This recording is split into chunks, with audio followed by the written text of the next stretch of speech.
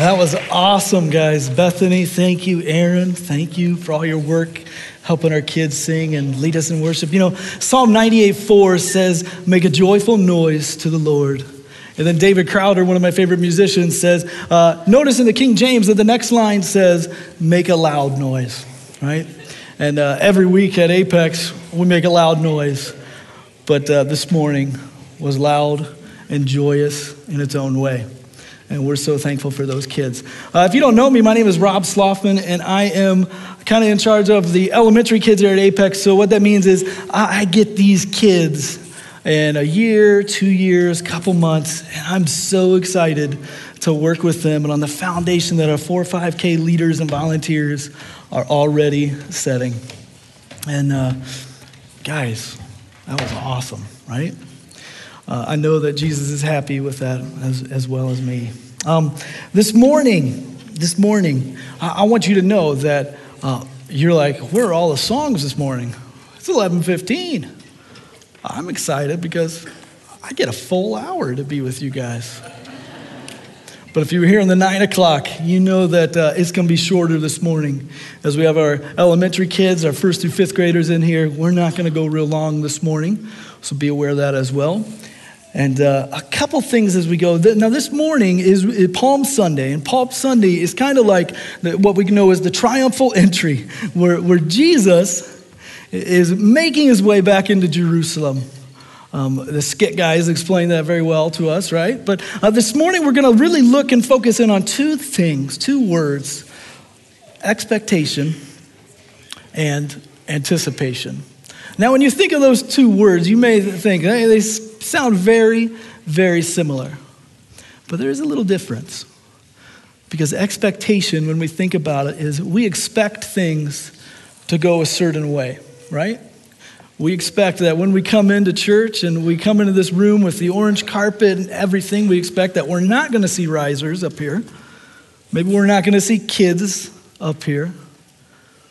It's a little out of the norm for us to do that, but we love it, right? We have expectations, right? And because of maybe what the expectations are, we began to anticipate things. So if I'm expecting something to happen, then I'm going to anticipate how it's going to happen. Now, as I look to the football season, I'm done with baseball already because I'm a Reds fan. But when I look to football already, being a New England Patriots fan, I'm already looking forward to, number one, when we play the Bengals, because I want to go this year. And number two, the Super Bowl. I'm anticipating that it's going to happen. My team might not be in it, but I'm anticipating it.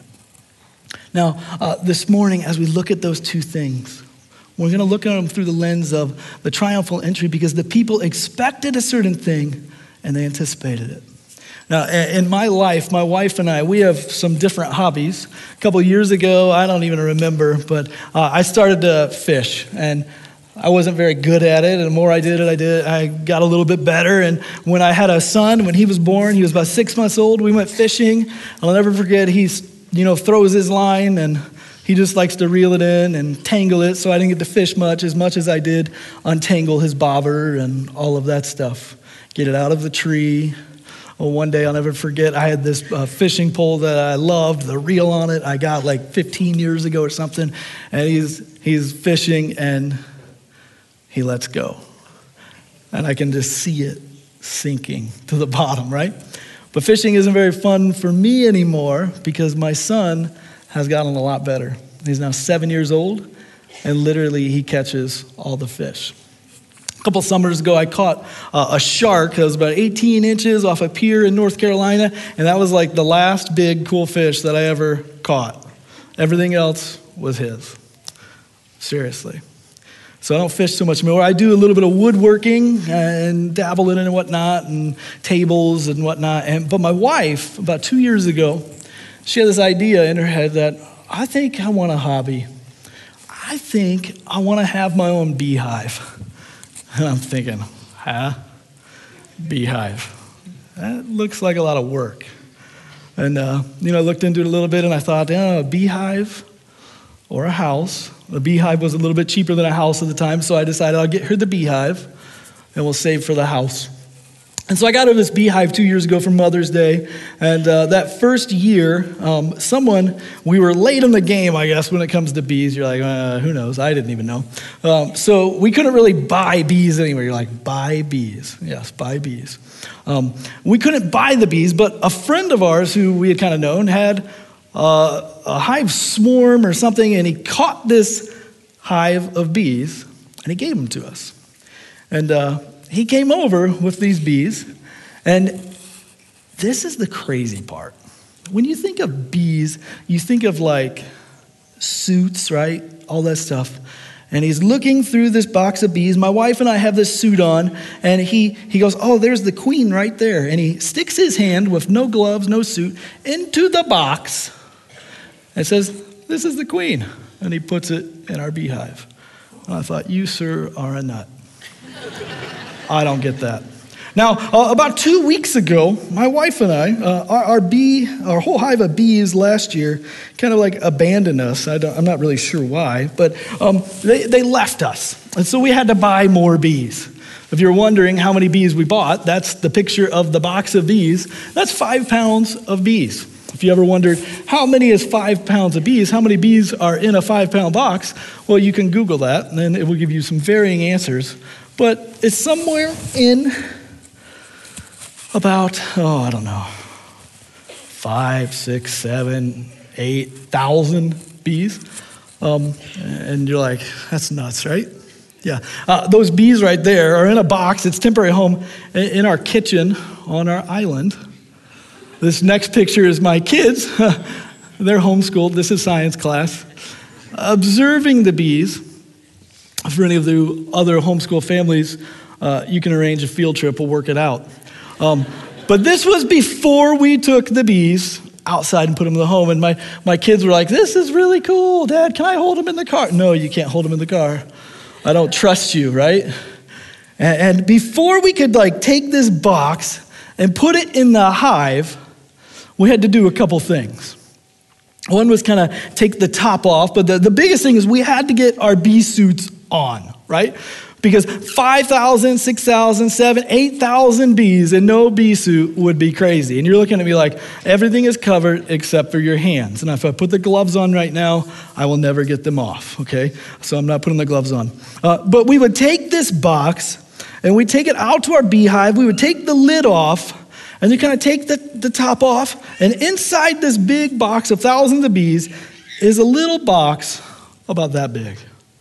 And in that box is the queen bee and 2 or 3 helper bees. And you take that little box and you put it on one of the frames inside your hive with a rubber band. And what this does is it makes sure that as you're transporting the thousands of bees into that hive, that they don't leave. Because as long as the queen is there, the whole hive will come back, which is kind of cool. But so then you just got bees everywhere. And you flip the box upside down on top of the hive, and then you just kind of shake it. Shake it. And you're looking at me like, you're not. I know. I was in a bee suit. They're hovering. It's surround sound. Dolby, zoom, zoom, zoom, everywhere, covered. But here's the crazy part. Before we did any of that, my wife looked at me and said, I'm suited up. I'm ready to go. I don't want to go, but I'm going to help her. I can't stand it. These bees scare me, even in a suit. And she looks at me and she says, I'm kind of thinking that I don't want to wear my suit this year. I'm feeling a little comfortable. Last year I went good. The bees were calm. I think I'll be okay. And I looked at her through my bee mask, right? And I said, remember last year when you got stung and it swelled up really bad and it was there for about 3 weeks and you had to get an antibiotic to get it to kind of go away? Do you really want to do that again? And she goes, yeah, you're right. She puts her bee suit on and we come out. And so we're in the process of shaking these bees out into the hive, and they're slowly coming everywhere, right? And then you get to the last little part of a couple thousand bees in there, and they're not coming out. They're like, I like my home. I don't like you. I'm going to stay here. And And so you kind of take your hand, that has the glove, and you put it in the box, and you kind of scoop thousands of bees into the hive. Now, as we're in the process of doing that, I look over at my beautiful wife, who's in her bee suit, has her mask on, and there was a twinkle in her eye. Only that twinkle was a bee inside her mask. Now, my wife is a lot thinner than me. Like this one, bees aren't coming in around this, okay? They're not coming in, right? I don't know if I'll be able to get it off. But hers, there's room, right? Somehow a bee went into her suit, is now in her mask, and she doesn't know it, and I don't know how she knows it, and I don't know how to tell her that there's a bee in her mask, okay? And I just tried to stay calm. I said, honey, bees, honey, right?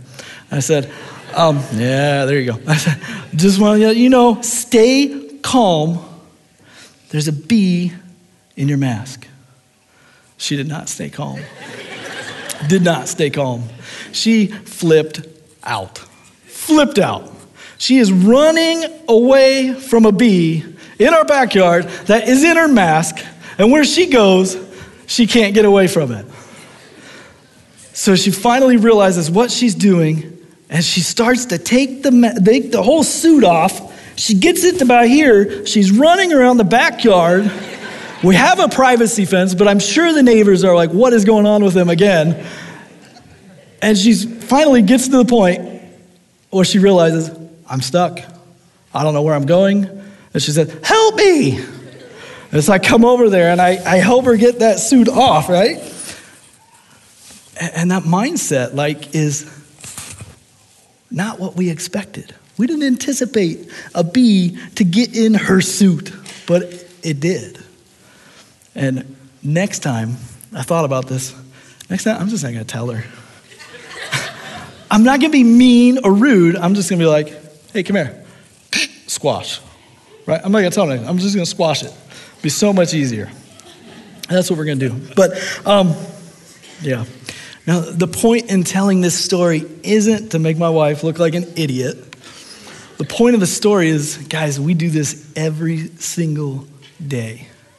We expect things to go one way, and then when we anticipate and we look forward to them, we don't see some of the things coming at us in life, right? We do this every day. Now, so in the midst of where we are this morning, in the midst of what's going on in our life, in the midst of Holy Week starting and Palm Sunday coming, and here we are today, remembering the 2,000 years ago that Jesus made his triumphal entry back into Jerusalem, riding on a borrowed donkey. We celebrate Palm Sunday because of the triumphal entry. Jesus riding on a borrowed donkey into Jerusalem, making his appearance for the first time in Jerusalem since he rose Lazarus from the dead, which all the miracles that Jesus did, this is the one that went viral. This is the one that upset people. This is the one that at the same time the people realized this isn't just a man. And they began to follow him because of the cool thing he did, but they began to really follow him to check out who he was and see what he was about. And as he's riding in Jerusalem on the back of that donkey, the people are bowing down. They're throwing palm branches on the ground, shouting, Hosanna, Hosanna. Blessed is he who comes in the name of the Lord, giving Jesus a royal welcome, just like we would find in 2 Kings. This welcome would be the one that prophets would prophesy about. When the Messiah would come, he'd ride on the donkey, and the people would celebrate him and shout, Hosanna. Now, some of these people worship Jesus as their Messiah, their deliverer. They bow down to him, shouting, Hosanna, blessed is he who comes in the name of the Lord. But some of the people there that morning were there just because they thought that maybe Jesus would lead a rebellion. And maybe he would lead a rebellion against Rome and overthrow it, and that would make their day. But as the days of the Holy Week would progress, people would soon quickly realize that Jesus wasn't about the rebellion that they anticipated. And their cries of Hosanna would then shift from Hosanna to crucify him. Whether it's 2,000 years ago or whether it's us here this morning, there's times in life where things are just confusing. Times where maybe life isn't what we expected. And in John 10, Jesus is at the point in his ministry where the Pharisees, the religious leaders, are kind of analyzing every little thing he's saying, looking for ways to get rid of him. And at the same time, the followers of Jesus in John 10 are at the moment where the things that he is saying to them are bringing them closer to him. In John 10, check this out, in verses 2 through 5, it says this: "But he who enters by the door is the shepherd of the sheep. To him the gatekeeper opens, the sheep hear his voice, he calls his own sheep by name, and he leads them out. And when he has brought out all of his own, he goes before them, and the sheep follow him, for they know his voice. A stranger they will not follow, but they will flee from him, for they do not know the voice of strangers." Now, in a couple minutes, we're going to come back to these verses and unpack them just a little bit. But before we do that, let's move on down to verses 10 and 11. Jesus would go on to say, "The thief comes only to steal, to kill, and destroy. But I came that they may have life and have it abundantly. I am the good shepherd, and the good shepherd lays down his life for the sheep."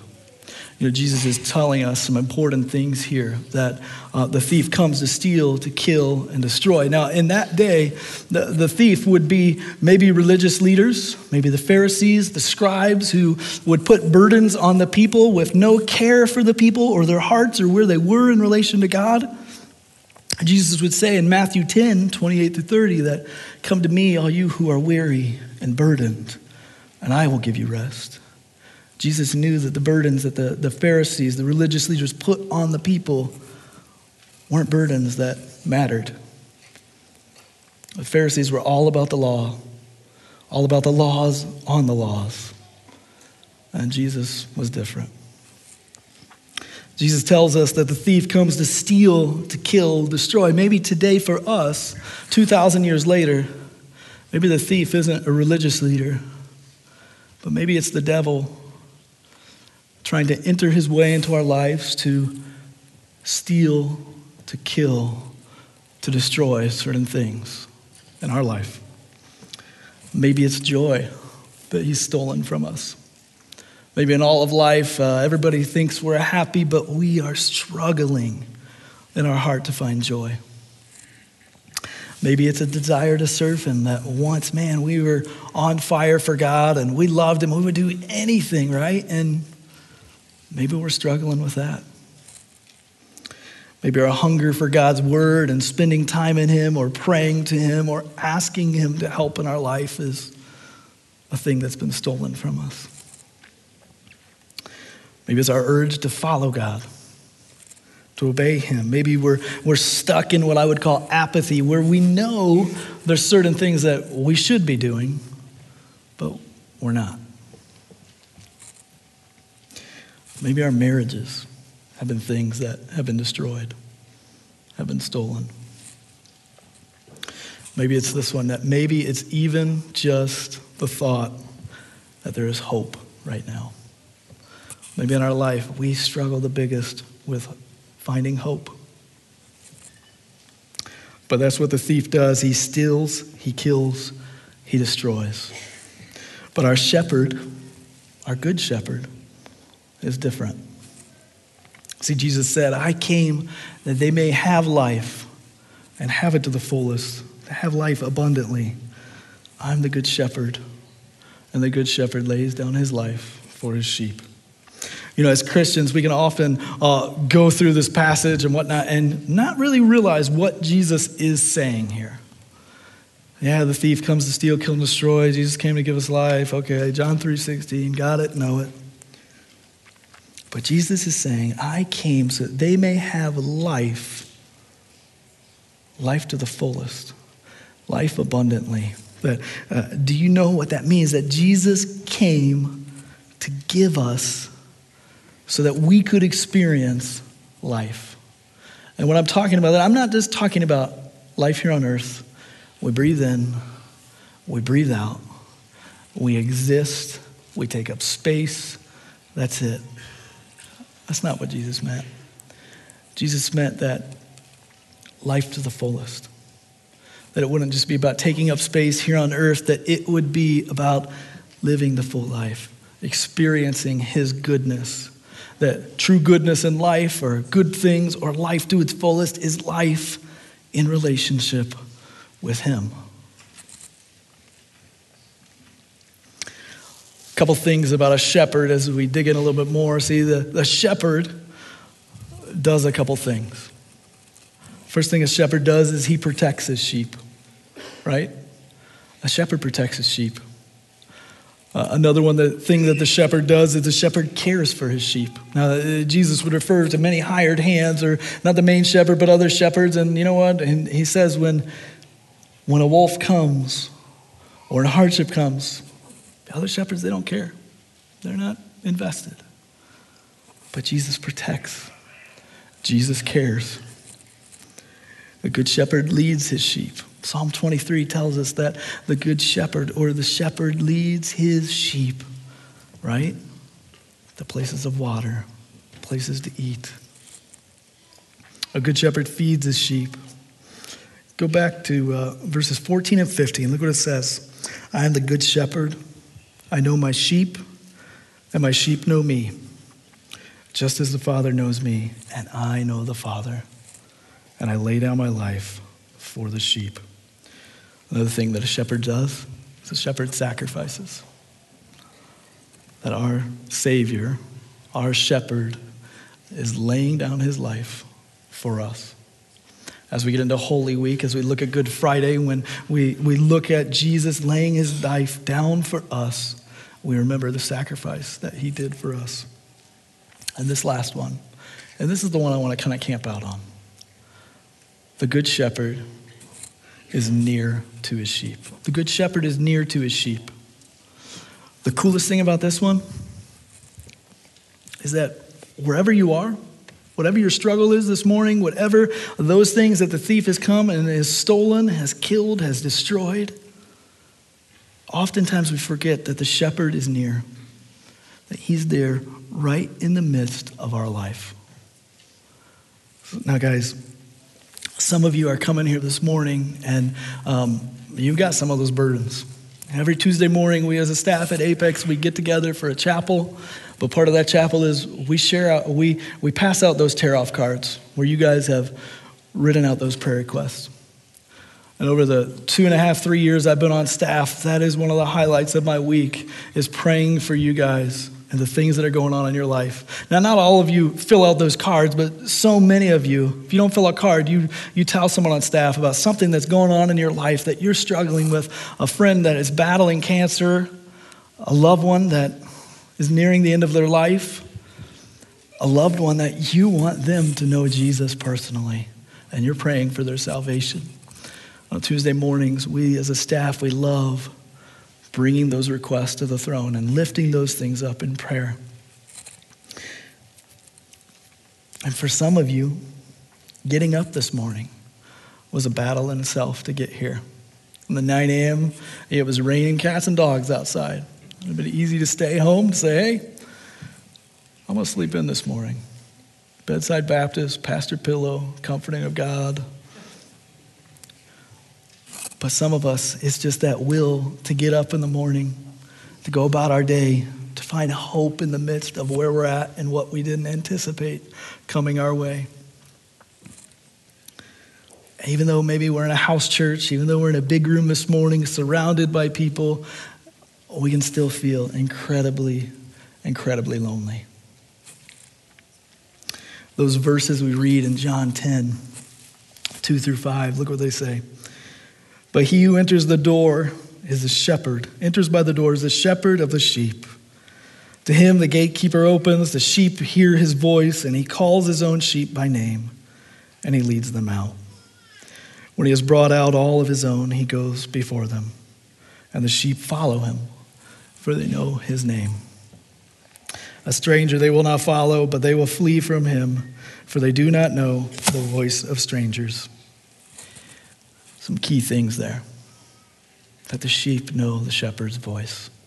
That the shepherd calls them by name. Just like he's doing this morning with some of us in the midst of where we're at.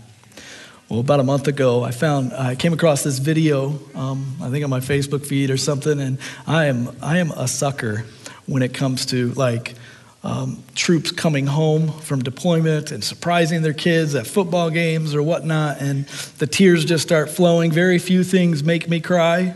It could be a golden retriever passing away in a movie. It could be a war movie. It could be troops coming home and welcoming their families. Those are about it, right?